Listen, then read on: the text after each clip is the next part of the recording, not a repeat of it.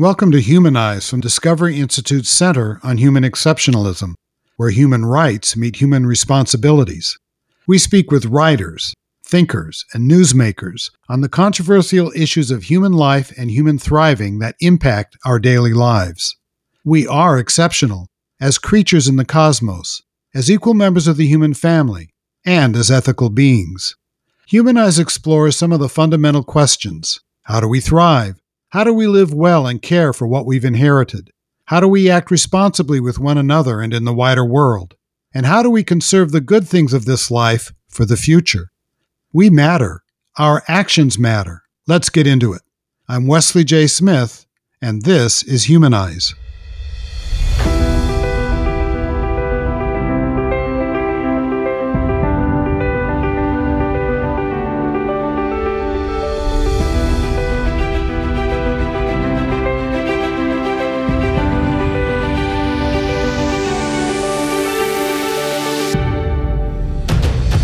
When the Supreme Court ruled that abortion was a constitutional right in Roe v. Wade in 1973, it not only throttled an important ongoing democratic debate in the country about legalizing abortion, but it tore this country's culture apart.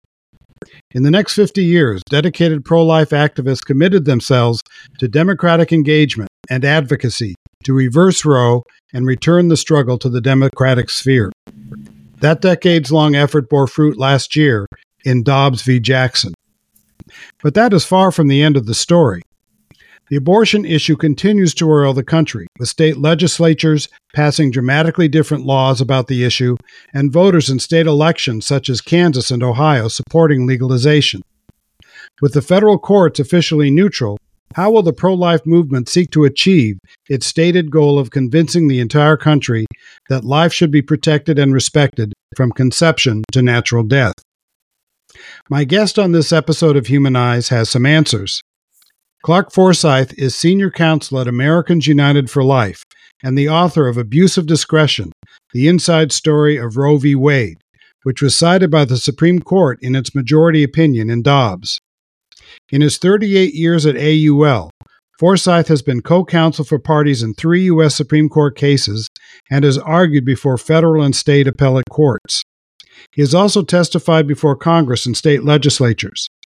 Forsythe has co-authored or authored 20-plus professional legal articles on constitutional and bioethical issues. His other articles have been published in the Wall Street Journal, Newsweek, the Los Angeles Times, Public Discourse, the Washington Times, the Federalist, The Hill, and many other newspapers and magazines. His first book, Politics for the Greatest Good, which draws on lessons in political prudence from Thomas Aquinas, William Wilberforce, and Abraham Lincoln, was published by InterVarsity Press in 2009. His new book, Pushing Roe v. Wade Over the Brink, co-authored with Alexandra DeSanctis, chronicles the 50-year struggle to overturn Roe v. Wade and its implications for future bioethical issues in American law and policy. Forsythe has a BA from Allegheny College, a JD from Valparaiso University, and an MA in bioethics from Trinity International University, where he has been an adjunct professor of bioethics. Clarke and his wife Karen, married for 41 years, have 5 daughters and 11 grandchildren. Clarke, welcome to Humanize. Thanks, Wesley. Thanks very much for having me. You're a lawyer. What made you decide to choose that career? I guess it might have been an experience in a political science course in high school, and in which we also took a kind of a field trip to a local criminal court to see a criminal trial that I think launched me to do a pre-law curriculum in college. And then, but when I went to law school, I didn't really know what I wanted to do. But I got in touch with Americans United for Life. I volunteered for them, and after a couple of years, the position opened up as staff counsel, and I joined in February of 1985. That's a long time to be part of the struggle. What made you decide to literally dedicate your life to the Right to Life movement? Well, I would say it has combined my advocation and my vocation, and combined my interests in philosophy and law and policy and history, and all of those coming together have kept me in the fight for 38 years. Through the ups and downs, right? Yes, yes, much of that. The pro-life movement has had a lot of setbacks over the years. How was it that you were able to maintain your continued dedication to the issue, especially when it seemed after, let's say, the Casey case, that Roe would never be overturned? How did you, continue to focus? Well, it was a combination of things: the love of my wife and her support, my faith, working with dedicated colleagues. It's really been a series of teams that have been committed to the work. The fact that the principles of protecting human life and the law are deeply embedded in our Anglo-American culture. That the Dobbs decision, by the way, reaffirms and gives back to our nation. So it was a combination of all of that. Let's talk just for a second about Americans United for Life. There are a lot of pro-life organizations out there, and they all, are very dedicated to their cause. Mm. What distinguishes AUL from perhaps other groups that are working on the pro-life issue? Well, besides the Catholic bishops, Americans United for Life was the first national pro-life organization, and then became the first pro-life public interest law firm in 1974.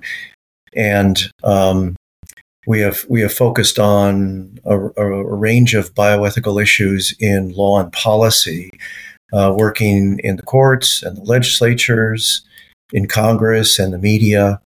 And we have kept on that focus for 52 years now, inspired, I think, by the success of the NAACP as a predecessor organization that began their work against racial segregation and to protect the civil rights of Black Americans at a time when there was great social hostility. I mean, in the 1910s and 1920s, and they persevered for decades until Brown versus Board of Education, and that has always been inspiring to me and to others at Americans United for Life.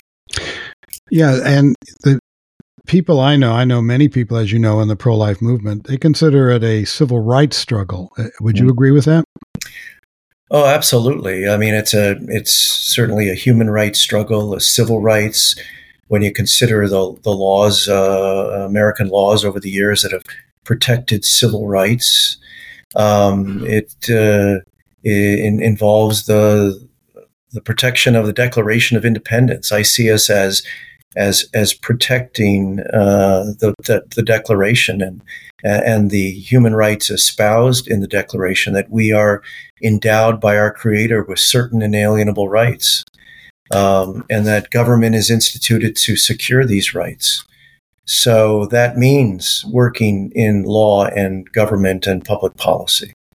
What I've always found interesting about this abortion struggle and contest is that people on the other side of the issue from you think that they're part of a civil rights movement, that protecting women's autonomy and so forth. I think I may be wrong, but it strikes me as perhaps the first major social and cultural controversy in the country where both sides actually considered themselves pushing for equality, pushing for civil rights, and so forth. What do you think about that theory? Well, I think the notion that abortion is a civil right is contradicted by the feminists of the 19th century. There is a new book out by Kelm and others called Pity for Evil, published just recently by Encounter Books, that shows how Susan B. Anthony and other major feminist leaders of the 1850s, 60s, 70s, and the first generation of female doctors in the United States, obstetricians and gynecologists, were completely opposed to abortion and thought it was a violation of women's rights. And they saw at that time that it was largely, the abortion was largely the result of male pressure, force, abandonment, coercion. And we still see that today. We still see that in surveys, in the testimonies of women. Sue Nathanson, who published a book in 1984, a California psychologist, testified to the coercion of her husband and pressuring her to abort her fourth child. The actress Patricia O'Brien, in her 1988 autobiography, testified to the abandonment and pressures she felt to abort her child. And she said, if I had anything to do over in my life, I would have that child. We see surveys today that suggest that a majority of abortions are coerced. So the notion that abortion is grounded in autonomy or furthers women's autonomy is just contradicted by the prevalence of coerced abortion. What do you think, the pro-life movement is controversial without question. What do you think is the greatest public misunderstanding about your cause and your movement? Well, there are probably a number of things relative to each issue, but I suppose it would be that we are somehow interfering with autonomy or undermining autonomy. But when you look at the issue of abortion, again, we see the prevalence of coerced abortion and abandonment. When you look at the issue of assisted suicide and euthanasia, as you well know, patients, chronically ill patients, terminally ill patients are vulnerable and are often influenced by coercion, pressure, or abandonment. I think the greatest misunderstanding is, and it's a canard, it's a slander, that pro-lifers only care about babies before they're born. And I know just from interacting with people in the pro-life movement and reading the news, that pro-life people engage after a child is born too, support women, and also support women who've had abortions. Would you comment on that just for a second? Well, the evidence is vast and broad and extends from coast to coast in this country. When you consider the 2,700 pregnancy resource centers across this country in all 50 states that have existed for decades and have grown a great deal. And the resources that go into that, the tens of millions of dollars annually. Even most recently, when you consider in the past couple of years, when states have passed early gestational limits, like Florida or Texas or Arkansas, they have simultaneously appropriated millions of dollars for single women to care for their children. It's very interesting because that part of the story often doesn't make it into the media. How frustrating is it to you that the media usually doesn't fully report on pro-life advocacy and aims?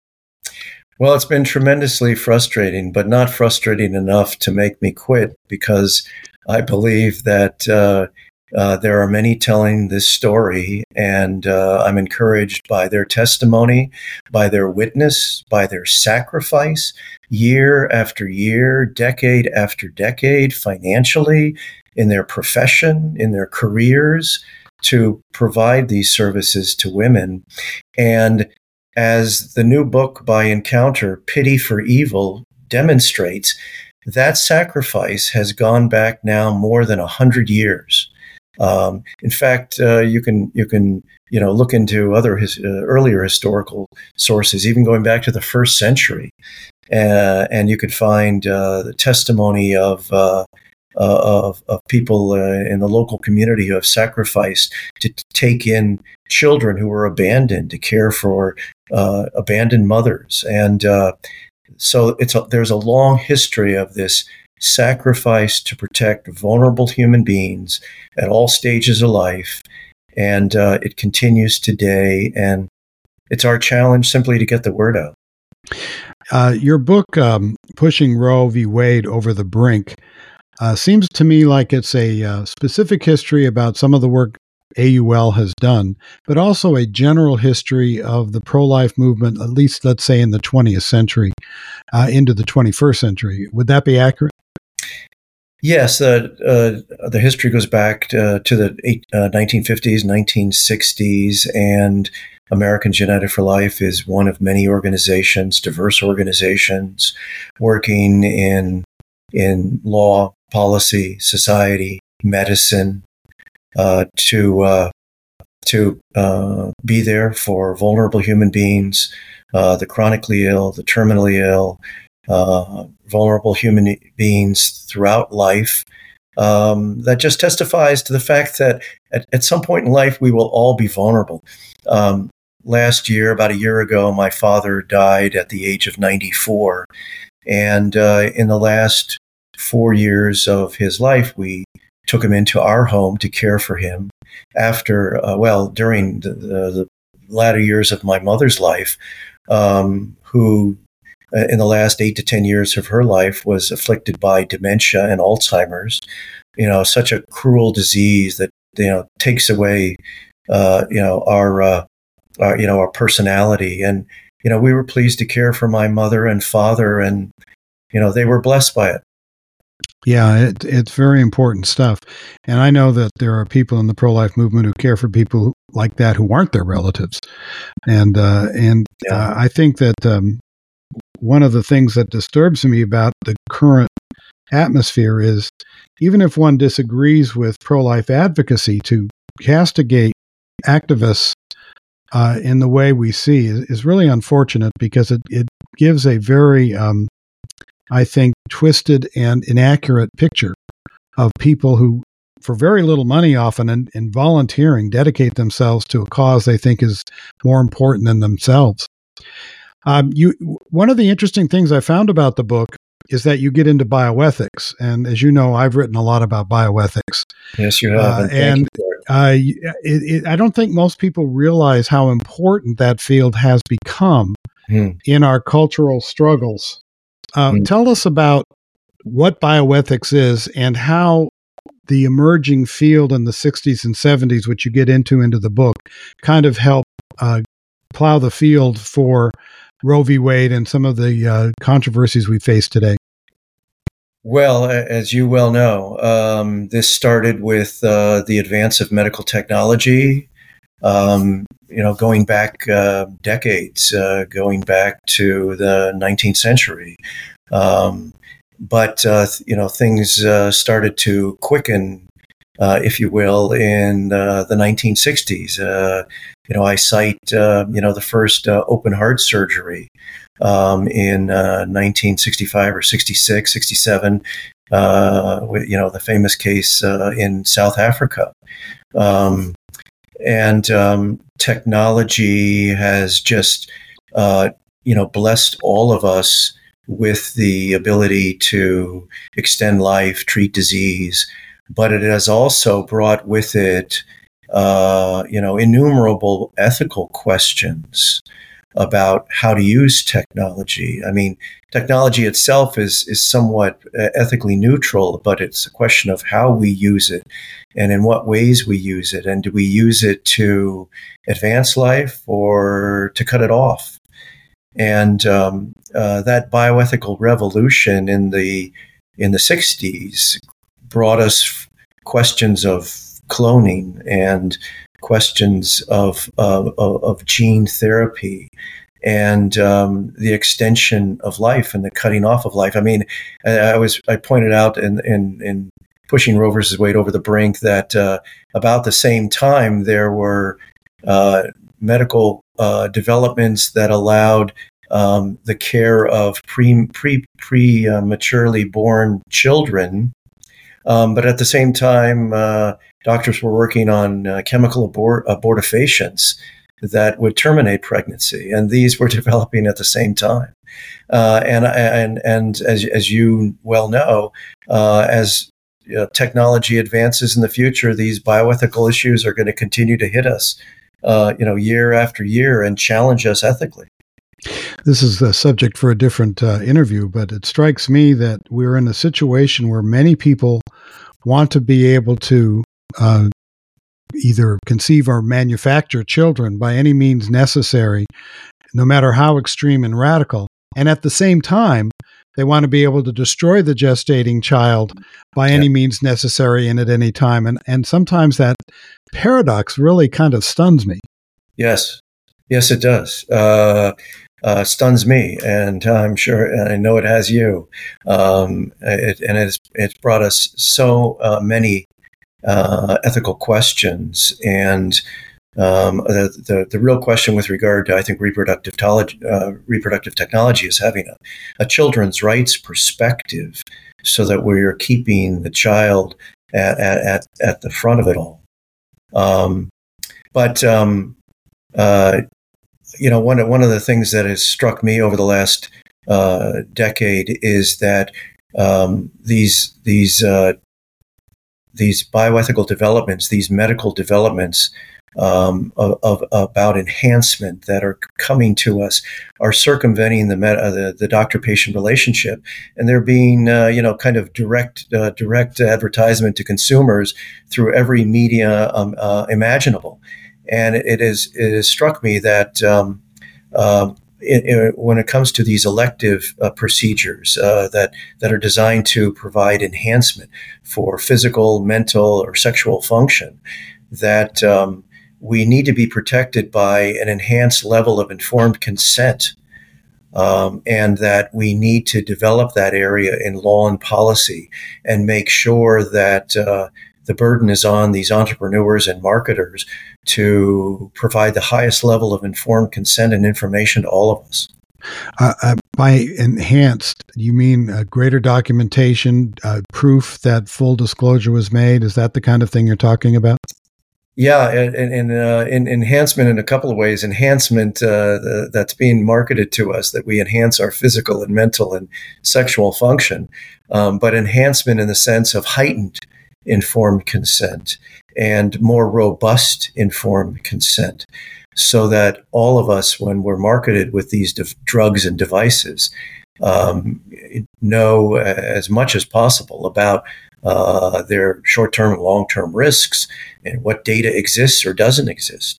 I mean, for example, vaccines. We've now gone through the pandemic, and one of the things that no one could tell my daughters who were of childbearing age is, what's the future effect of these vaccines on long-term on fertility? There was just no data. They couldn't tell them. But did young women of childbearing age know that they didn't know? So by what would have happened in enhanced disclosure would be not to say this, you're at risk, but say, we don't know whether this will impact your future ability to have a child, and that should be part of your decision-making process. Absolutely. Yeah. You mainly write in the book about abortion, but you also bring in assisted suicide and euthanasia. Mm-hmm. And it's interesting that abortion became a much bigger issue earlier than euthanasia. Why do you think that is? Because perhaps there was a push by doctors going back to the 1950s and by elites to promote abortion and to rescind the historic legal protection, and perhaps the push for euthanasia and assisted suicide then followed the technology of the 1960s that served to extend life, and perhaps it was a reaction to all these medical procedures heart lung machines and so forth that Yes. served to extend life. And some people reacted by saying, well, we don't want this. It has its downsides. And so there was a reaction that pushed people to say, well, why should we be pushed into this? Why should this be forced upon us if it was? Well, and I think one of the achievements of bioethics was the ability to say no to unwanted medical treatment, even if the consequence of that is probable death. But that's not the same thing as killing. In fact, in Vacco v. Quill, the Supreme Court 9-0 said refusing life-sustaining treatment is not the same thing as assisted suicide. Yes, exactly. Is it true that Margaret Sanger and Planned Parenthood at one time opposed abortion? Well, I think Margaret Sanger did, yes. And Sanger pushed contraception in part because she said to avoid abortion and to prevent abortion. And, that's documented in her writings. And Planned Parenthood in the 1950s, influenced by Sanger, who was a founder, right. At least initially, were skeptical about abortion and wanted to push artificial contraception to prevent abortion or to put it off or to avoid it, or the quote unquote need for it. And, eventually they changed their position, shortly before the Supreme Court took up the issue of abortion, and then ultimately pushed for the legalization of abortion through Roe versus Wade and Doe versus Bolton. Why do you think they made that change? Because there's a big difference, at least as I look at it, from saying, look, we want people to be able to, decide when to have children, to there's a right to terminate a life that has started. Well, I suppose it was perhaps a change in the generation of leadership. It perhaps was the belief, that the National Organization for Women was originally against it. As you know, Betty Friedan in her book, The Feminine Mystique, didn't mention the word abortion, didn't push it at all in her book, at least the first edition. Now the National Organization eventually split over the issue, and I believe it was 1968, 69, 70, on the eve of these cases, these abortion cases getting into the courts, moving toward the Supreme Court. When one element of now pushed abortion, again, under the illusion that it was going to lead to women's autonomy, that affected, I suppose, Planned Parenthood as well. And Planned Parenthood, of course, has now become a behemoth. And there's a lot of money in them Lar Hills, huh? Billions. Yeah.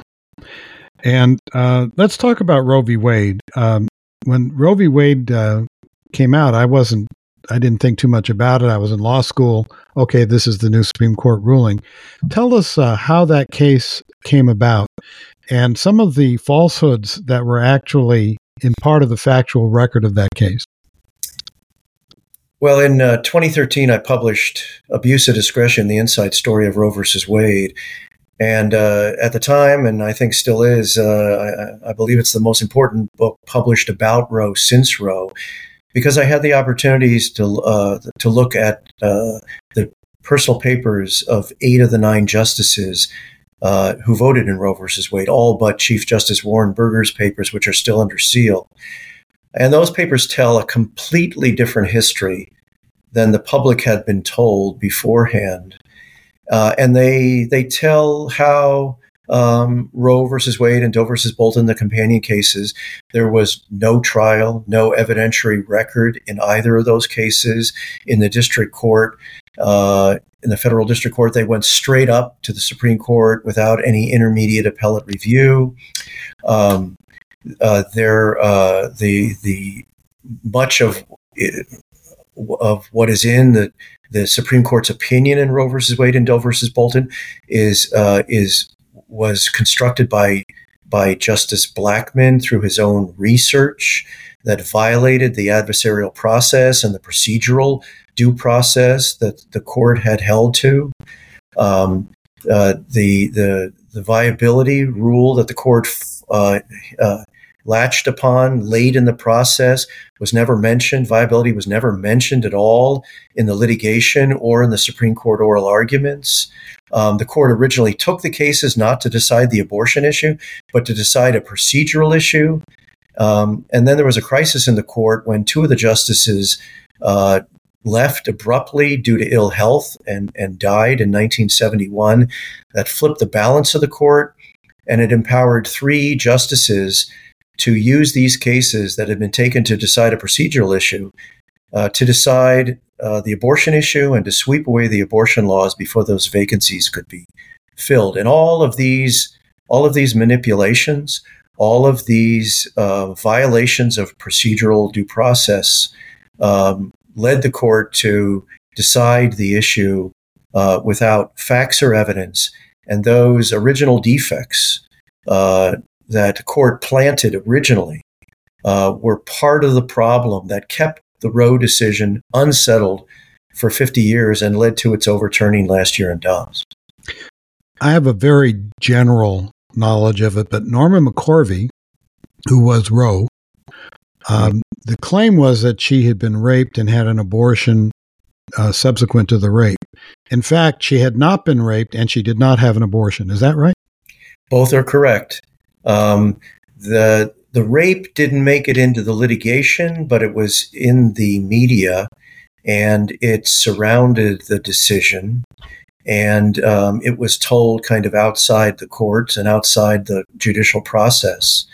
But no, she wasn't raped, and she admitted that later. And she did not have an abortion, but gave birth, I think, one of three children she had. And as you know, after the decision years later, she turned her life around, and she, in fact, opposed Roe versus Wade and tried to get it overturned, both through testimony before Congress and through filing a later case in 2005 or 2006 in federal court that tried to overturn the decision. But the court never heard that case and turned it away. And she was never successful, and she died before the Dobbs decision. Roe, let me ask you this first. In looking through the papers, did you find any evidence that the justices said, look, this is just too hot a potato for democratic processes. We're just going to settle this issue once and for all. Was that their motive? Do you think? I think it was part of their motive. Part of their motive was to settle the issue. Part of their motive after Griswold versus Connecticut, which struck down a ban on the marital use of contraception, which was then expanded in Eisenstadt versus Baird in 1972 to strike down limits on advertising, strike down use of a contraception by single individuals. Those were cited as premises. But population control, as I point out in abuse of discretion, was another big motivator. They, as you know, population control, the so-called population explosion in the 1960s was a big motivator.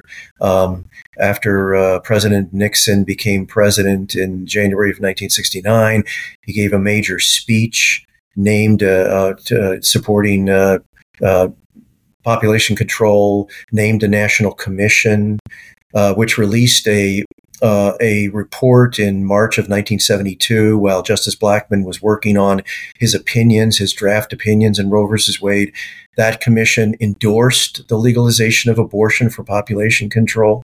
Now decades later, we realize that was an illusion, and now many countries are concerned about population implosion.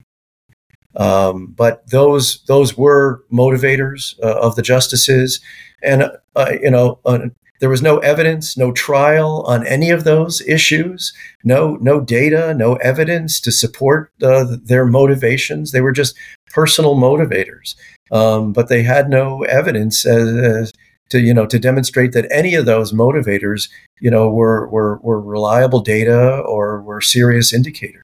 I wasn't aware until you said it a couple of minutes ago that the normal appellate process had not been followed in Roe v. Wade. So it strikes me this is pure judicial legislation. And it was just a desire to exercise their power to settle an issue based on their perspectives. Was it Justice White who warned against that decision and saying it was an abuse of, I forgot how he worded it, you might remember, a tremendous phrase, a tremendous abuse of judicial power? Yes. Justice White and Justice Rehnquist were the two original dissenters in the 7-2 decision in Roe v. Wade and Doe versus Bolton. And Justice White called it an act of raw judicial power. That was it, raw judicial power, right. And that phrase, animated critics, law school critics, judicial critics, scholarly academic critics, for 40, 50 years. Ruth Bader Ginsburg. The phrase might have made its way into the Dobbs decision. A quote from Justice White. Ruth Bader Ginsburg opposed Roe v. Wade, not because she opposed abortion, but she thought it was improperly decided. Explain that briefly.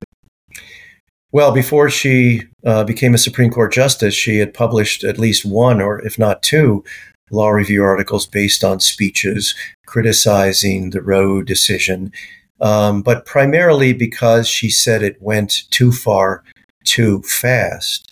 And frankly, she published at least one of those articles months before she was named to the court by President Clinton during, frankly, I think the Clinton campaign. And I wonder if those sentiments were expressed to cast her as a quote unquote moderate to ease her nomination by President Clinton. Because she was cast in that light when she was first nominated. But she then, after getting life tenure on the Supreme Court, she struck down every limit, every regulation, every constraint on abortion that ever got before the court. And she fashioned a judicial doctrine that is as extreme as Roe and Doe versus Bolton, if not more so. And that was her position when she finally left the court. How did Roe get modified over the years? I mean, the original version, had the 3-trimester formula, and that changed, particularly with Planned Parenthood v. Casey. And what did Planned Parenthood v. Casey do? And how did the pro-life movement then use that ruling to begin to amend state laws and so forth? Well, Casey came basically 20 years after Roe versus Wade in 1992. And Casey, for the first time, allowed some regulations, marginal regulations, such as informed consent. And the states started to immediately pass informed consent laws. Casey also endorsed parental consent laws, and the states started passing those as well. Casey was one of ultimately 30 plus cases that reached the Supreme Court and that the court decided on the abortion issue. And these cases were important and vital to the campaign to overturn Roe versus Wade because they showed the problems of the court's abortion doctrine.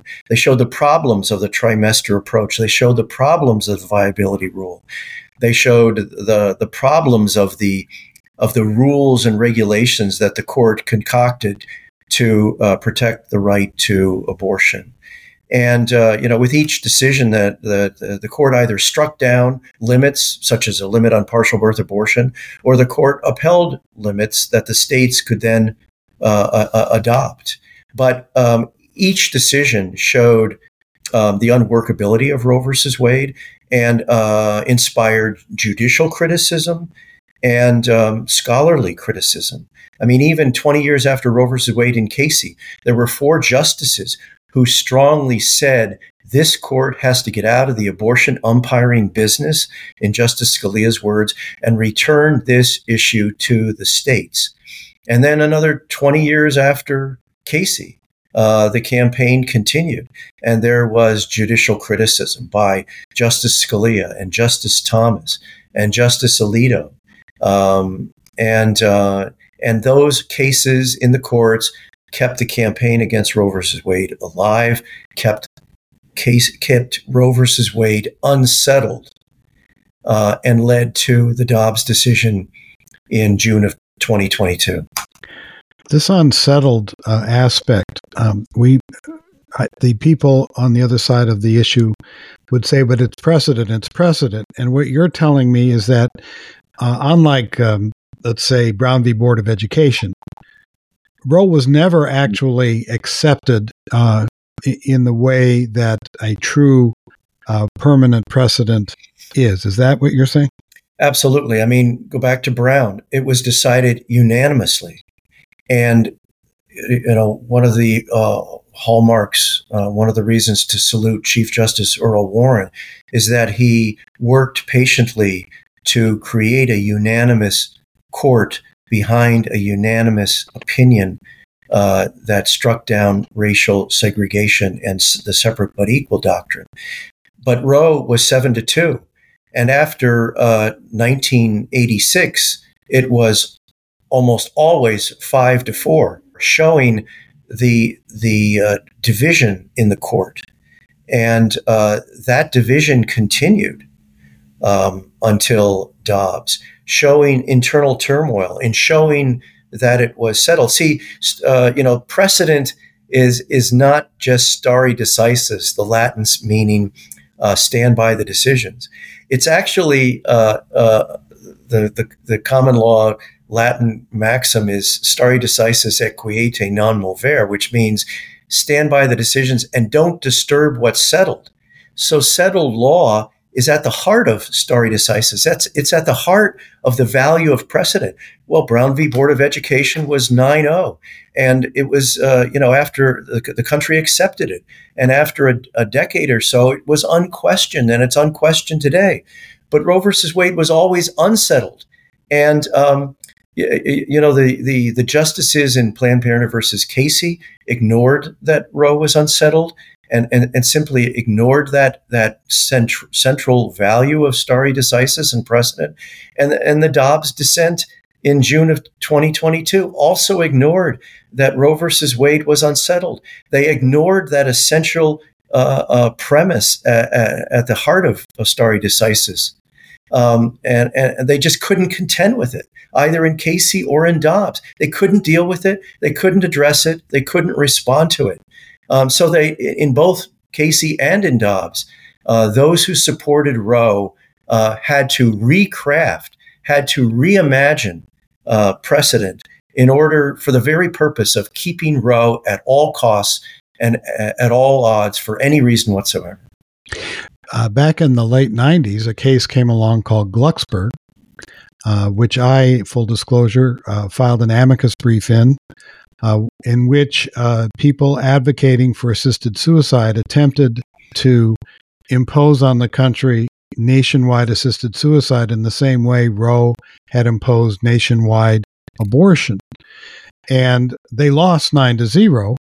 And of course, I, as a participant in that decision, was an amicus brief, not arguing, was very pleased. And then I never thought that much about it after that, other than to say, well, there isn't a constitutional right to assisted suicide. But it turned out that Glucksberg euthanized Roe v. Wade, which I found deliciously ironic, because the point of the case being brought was to have a new Roe v. Wade, but on this other issue. How did Glucksberg influence the Dobbs decision? Well, Roe influenced, I think, Glucksberg, as you know, because the backlash to Roe I think, influenced the court in Glucksburg to deny a nationwide right to assisted suicide, which would have put the court in the assisted suicide umpiring business.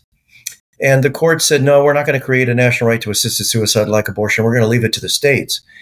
And Glucksburg affirmed the state authority to be involved in the issue through the state's police power to regulate the practice of medicine, which is obviously centrally involved in assisted suicide, and to continue the historical prohibition on assisted suicide. When Dobbs came along in June of 2022, the court cited Glucksburg and cited the analysis in Glucksburg. And frankly, if you read Alito's majority opinion in Dobbs, it reminds you of Chief Justice's majority opinion in Vaco v. Quill and Glucksburg versus Washington. It's the same type of historical analysis, the same deference to states and state authority, the same reaffirmation of federalism in our constitutional system, and leaving these issues to the people and their elected representatives in the states. It's interesting, when I read Dobbs, I was like, what? Glucksburg? And the court basically said that, unless something has been in terms of unenumerated rights, that unless it's been a basic part of American liberty for a long, long time, and uncontroversial, then it doesn't have that kind of power. Describe that part of the case a little bit. Well, as you know, the court went into a great deal of history in Glucksburg and Vaco v. Quill, and laid out the historical, precedent, if you will, of Anglo-American jurisprudence protecting the vulnerable human beings from assisted suicide or euthanasia. And they went through that same historical analysis in Dobbs. In Roe versus Wade gave us 50 years of a false history, 50 years of suggesting that the prenatal human being was not protected by the law. Dobbs gave us back our Anglo-American heritage, going back centuries, demonstrating that Anglo-American medicine, Anglo-American law protected the human being here at the beginning of life, as Glucksburg did and Vaco v. Quill did in the middle of life and at the end of life, protecting vulnerable human beings in the law because of the sanctity of human life, because of equal human dignity, because of those human rights expressed in the Declaration of Independence that was based on the common law. So the court reaffirmed Glucksburg and used the Glucksburg analysis to overturn Roe versus Wade as an unsettled decision, as a fragile decision, as an unworkable decision, and to give us back as Americans our Anglo-American heritage. Do you think that Dobbs is a settled or a non-settled precedent? Well, I think it's too early to claim that it's settled. But it will take democratic action. It will take public opinion. It will take additional court decisions at the federal and the state level. It will take legislative action by either Congress and the states. These are the type of actions that settle a decision. I mean, Brown versus Board of Education was challenged in the first decade or through the 1950s. And might have taken a decade to become settled. And it sometimes took the National Guard going into school districts to enforce it. That's right, in the South in the 1950s. So Brown was unsettled, and it took the court to reaffirm it. It took public opinion to come around it. It took legislative and judicial action to reaffirm it. And I think it will take some time. I see action that has served to suggest that Dobbs is becoming settled. For example, when Americans have voted now in elections, Americans have state legislators have passed abortion bills. Voters have voted. Judges have applied Dobbs. All of those serve to settle it, but I think it will take some time for Americans to understand that the court should never have been in the abortion umpiring business. The court in Roe and Doe should have left it to the states, and that the people now have the freedom to decide policy at the state level. Those actions will serve to settle Dobbs over the long term, I believe. I think, though, that the Roe case, by normalizing abortion, because a lot of people think that if something's legal, that's the same thing as being right. Yes. And I think that you're seeing the tremendous controversy now and dichotomy among the different states. Some states having very strong restrictions, some states say 15 weeks, some states saying abortion for whatever reason, whenever in the pregnancy, etc. I think that's as a result of the normalization of abortion, because the democratic process in the early 70s was working through that issue. A few states had legalized it. Ronald Reagan had actually signed a bill legalizing abortion in California for under certain circumstances. And that whole thing was short-circuited. Mm-hmm. And I think that a lot of the reason we have the bitter divisions in our country today culturally falls right on the fault of Roe v. Wade. I completely agree. There was a 50-year legacy of telling the nation a false history, telling the nation that the prenatal human being was not a person, was not a human being. The Supreme Court, with all its authority, proclaimed that, and then the courts imposed it from coast to coast in every state and local government and town across the country for 50 years. And there's no reason to hope that legacy could be erased, within months or a year or two. It will take time. It will take I think a generation at least. Yeah, and what a lot of commentators who oppose Dobbs are saying is women actually came to expect the availability of abortion, and the rug has been pulled out from under them. And do you think that is impacting, like the Ohio vote, where a constitutional amendment was passed in Ohio to legalize abortion in that state, which is relatively conservative state? Yes, the legacy of Roe versus Wade has certainly influenced the votes. But there's an important distinction between representative government and what has happened on the abortion issue through representative government since Dobbs, and what's happened through ballot initiatives, which is a form of direct democracy. Ballot initiatives and direct democracy have favored abortion. Representative government, elected government, has favored life protective laws, because there are now 22 states that have passed or have enforced early gestational limits, and that is not widely publicized either.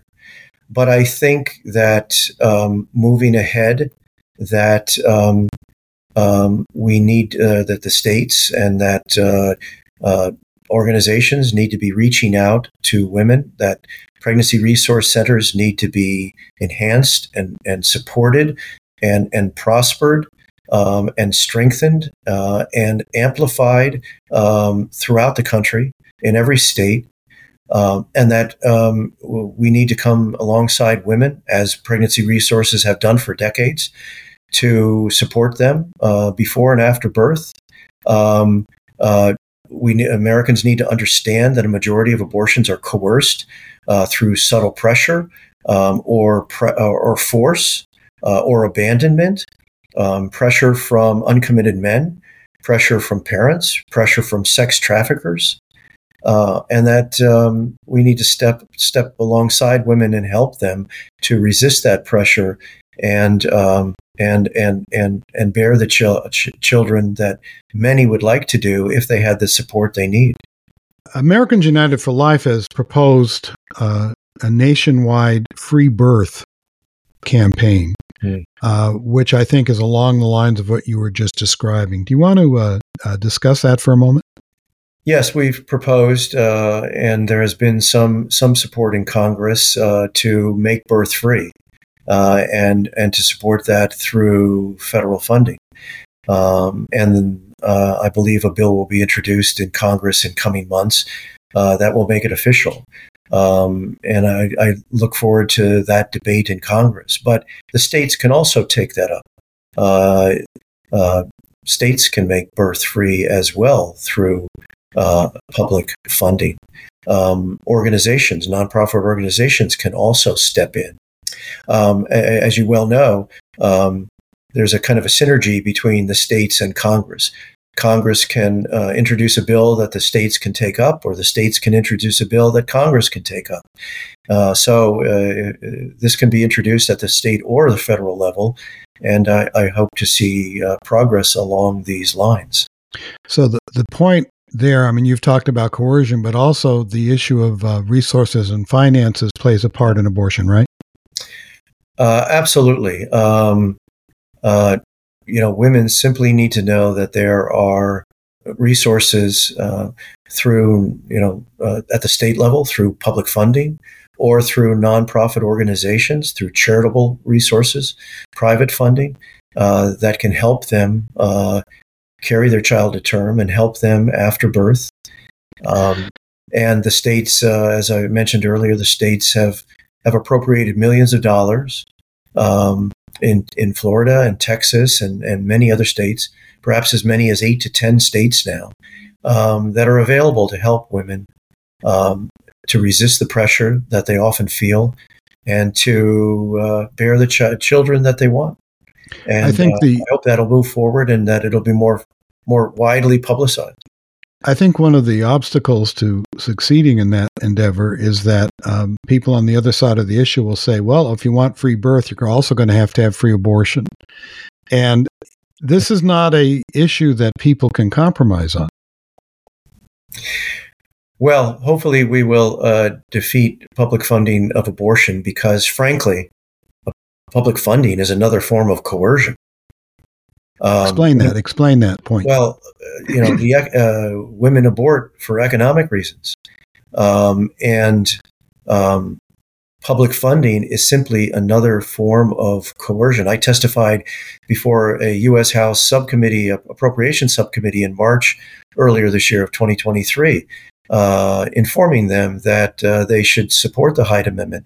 They should support a complete prohibition on federally funded abortion, taxpayer funding of abortion, because it is another form of coercion. If women cite economic reasons for abortion, then those who pressure women, who abandon women, the uncommitted male, the parents, the sex trafficker, can point to public funding of abortion and say, "Hey, it's free. Why don't you resort to this? Why don't you take advantage of it? It's free." And that simply weights the scales against giving birth. So public funding is simply another form of coercion of women to abort. I think there's also going to be a controversy in the pro-life movement between those who would like to see a federal law restricting abortion and those who say, look, we've been arguing for decades, this should be in the states. That's where the fight should be. I've already seen evidence of that. Has the pro-life movement found ways to try to kind of deal with that potential conflict within intramurally within themselves? Yes, I mean there have been ongoing discussions, regular meetings, to bring together people to talk about a federal law versus state laws or both. And I think that discussion will continue. I don't think there's support now in Congress to pass a federal limit, even a limit as late as 15 weeks. And of course, President Biden would never sign such a bill. So that discussion about a federal law will have to wait until a new administration and a Senate and a new Senate that would be inclined to support it. And there are of course, as you know, members of Congress who have simply said, this is not a federal issue. It should be a state issue, and we should leave it to the states. But I think there will be certainly pro-life forces and leaders and organizations who will continue to fund to push for a federal limit. And here's why. As you said at the outset, there are states like New York and Illinois and California, states in the Northwest and the Northeast that have no limits at any gestational age on abortion, who allow late-term abortion after viability on the edge of birth, and the congressional law could at least have some gestational limit, perhaps at 20 weeks or 15 weeks. And if the states want to go farther, they could go farther with even earlier gestational limits. But at least corral California and New York and Illinois, who have no limits whatsoever. I think one of the reasons those laws have not gained any real attention is the media won't cover it. The media just said, oh, this is enacting Roe, which of course isn't true. And secondly, I think a lot of people don't believe that late-term abortions occur, except in the most extreme cases. But haven't we seen some late-term abortionists basically say, yes, sometimes they abort healthy, normal, quote unquote, I'm not trying to use that in a value label-laden way, fetuses and babies? Oh, absolutely. I mean, not only do they exist, but there are late-term abortionists who specialize in it and have specialized in it for decades. And they continue to specialize in it.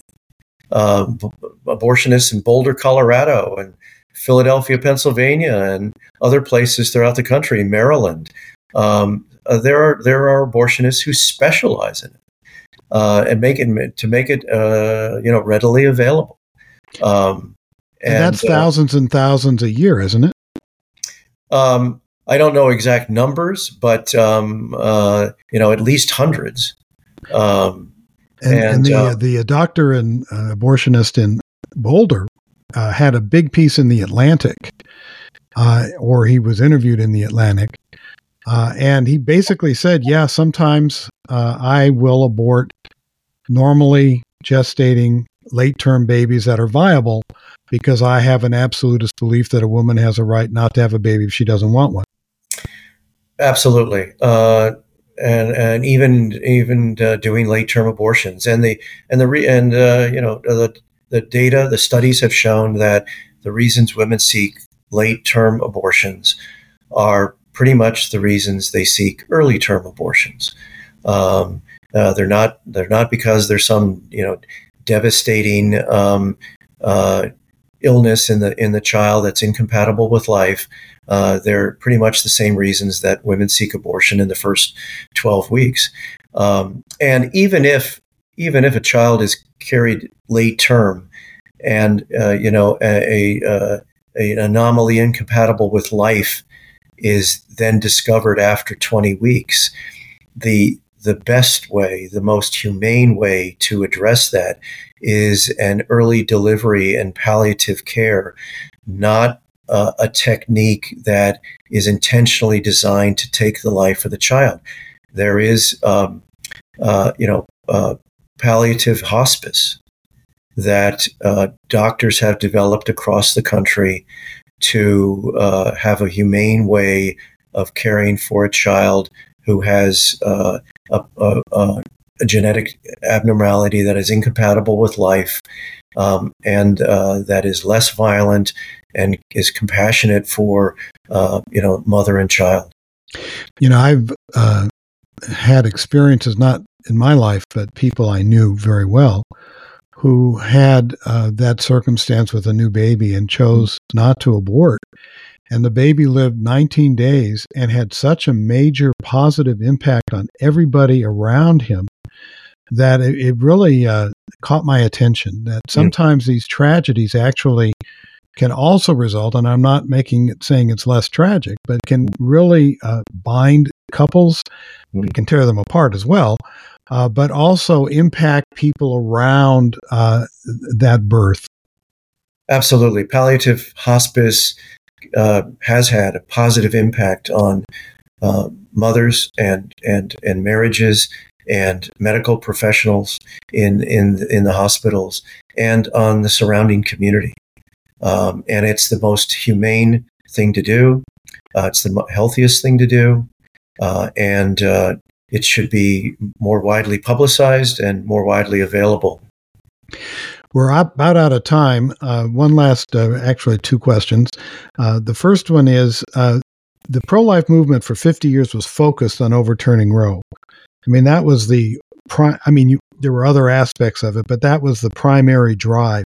Now that has been accomplished, how will the pro-life movement have to change to achieve the long-term goal of having people agree that there should not be abortion, regardless of legality? Well, we need to have a democratic disposition. We need to learn the lessons of Lincoln and his very sensitive and thorough focus on public sentiment and shaping public sentiment. I mean, on the most divisive issue of his age in the 1850s, the issue of slavery, Lincoln was very much focused on understanding public opinion, but he believed that public sentiment was something deeper and more abiding. And he focused on shaping public sentiment and not because he believed that public opinion was the moral standard or moral guide, but by understanding public sentiment, he could work to achieve the greatest good possible for moral purpose in public policy. And as president, he continued to be very much focused on shaping public sentiment, understanding public sentiment, so that he could achieve his moral goals as president in law and policy. And that's the kind of model you now see going for the pro-life movement. Absolutely, and persevering for a generation to change this public sentiment and the states. Well, this has been very interesting and frankly illuminating. A lot of what you said I was not aware of. And so my last question is, what next for Clarke Forsythe? Well, hopefully I can produce a co-author over the next couple of years, a textbook in law and bioethics, because as you know, there is no legal textbook on the market in the United States except from a utilitarian standpoint. And there needs to be a textbook available for the next generation of lawyers and law students that brings together the rich legal, medical, humanistic resources that show our long legal and cultural heritage of respecting human life from the beginning to end of life. As the Hippocratic Oath did. Absolutely. 2,500 years ago. That's right. Well, Clarke, thank you very much for being on Humanize, and I'd like to talk to you about that bioethics book at some point. Thank you, Wesley. Thanks for having me. It's great to be with you. Thanks for listening to Humanize from Discovery Institute's Center on Human Exceptionalism, where human rights meet human responsibilities. Discover all the good work of the Center on Human Exceptionalism by visiting discovery.org/human. We can only do this work, speaking on behalf of human life, human thriving, and our exceptional place in this world and our cosmos, with your support. We invite you to make a one-time gift today and to consider starting a monthly gift to support the Center on Human Exceptionalism and this show. Wherever you're listening to Humanize, please take a moment to rate and review the show. You matter. Your actions matter. Be bold, be exceptional, and be back soon.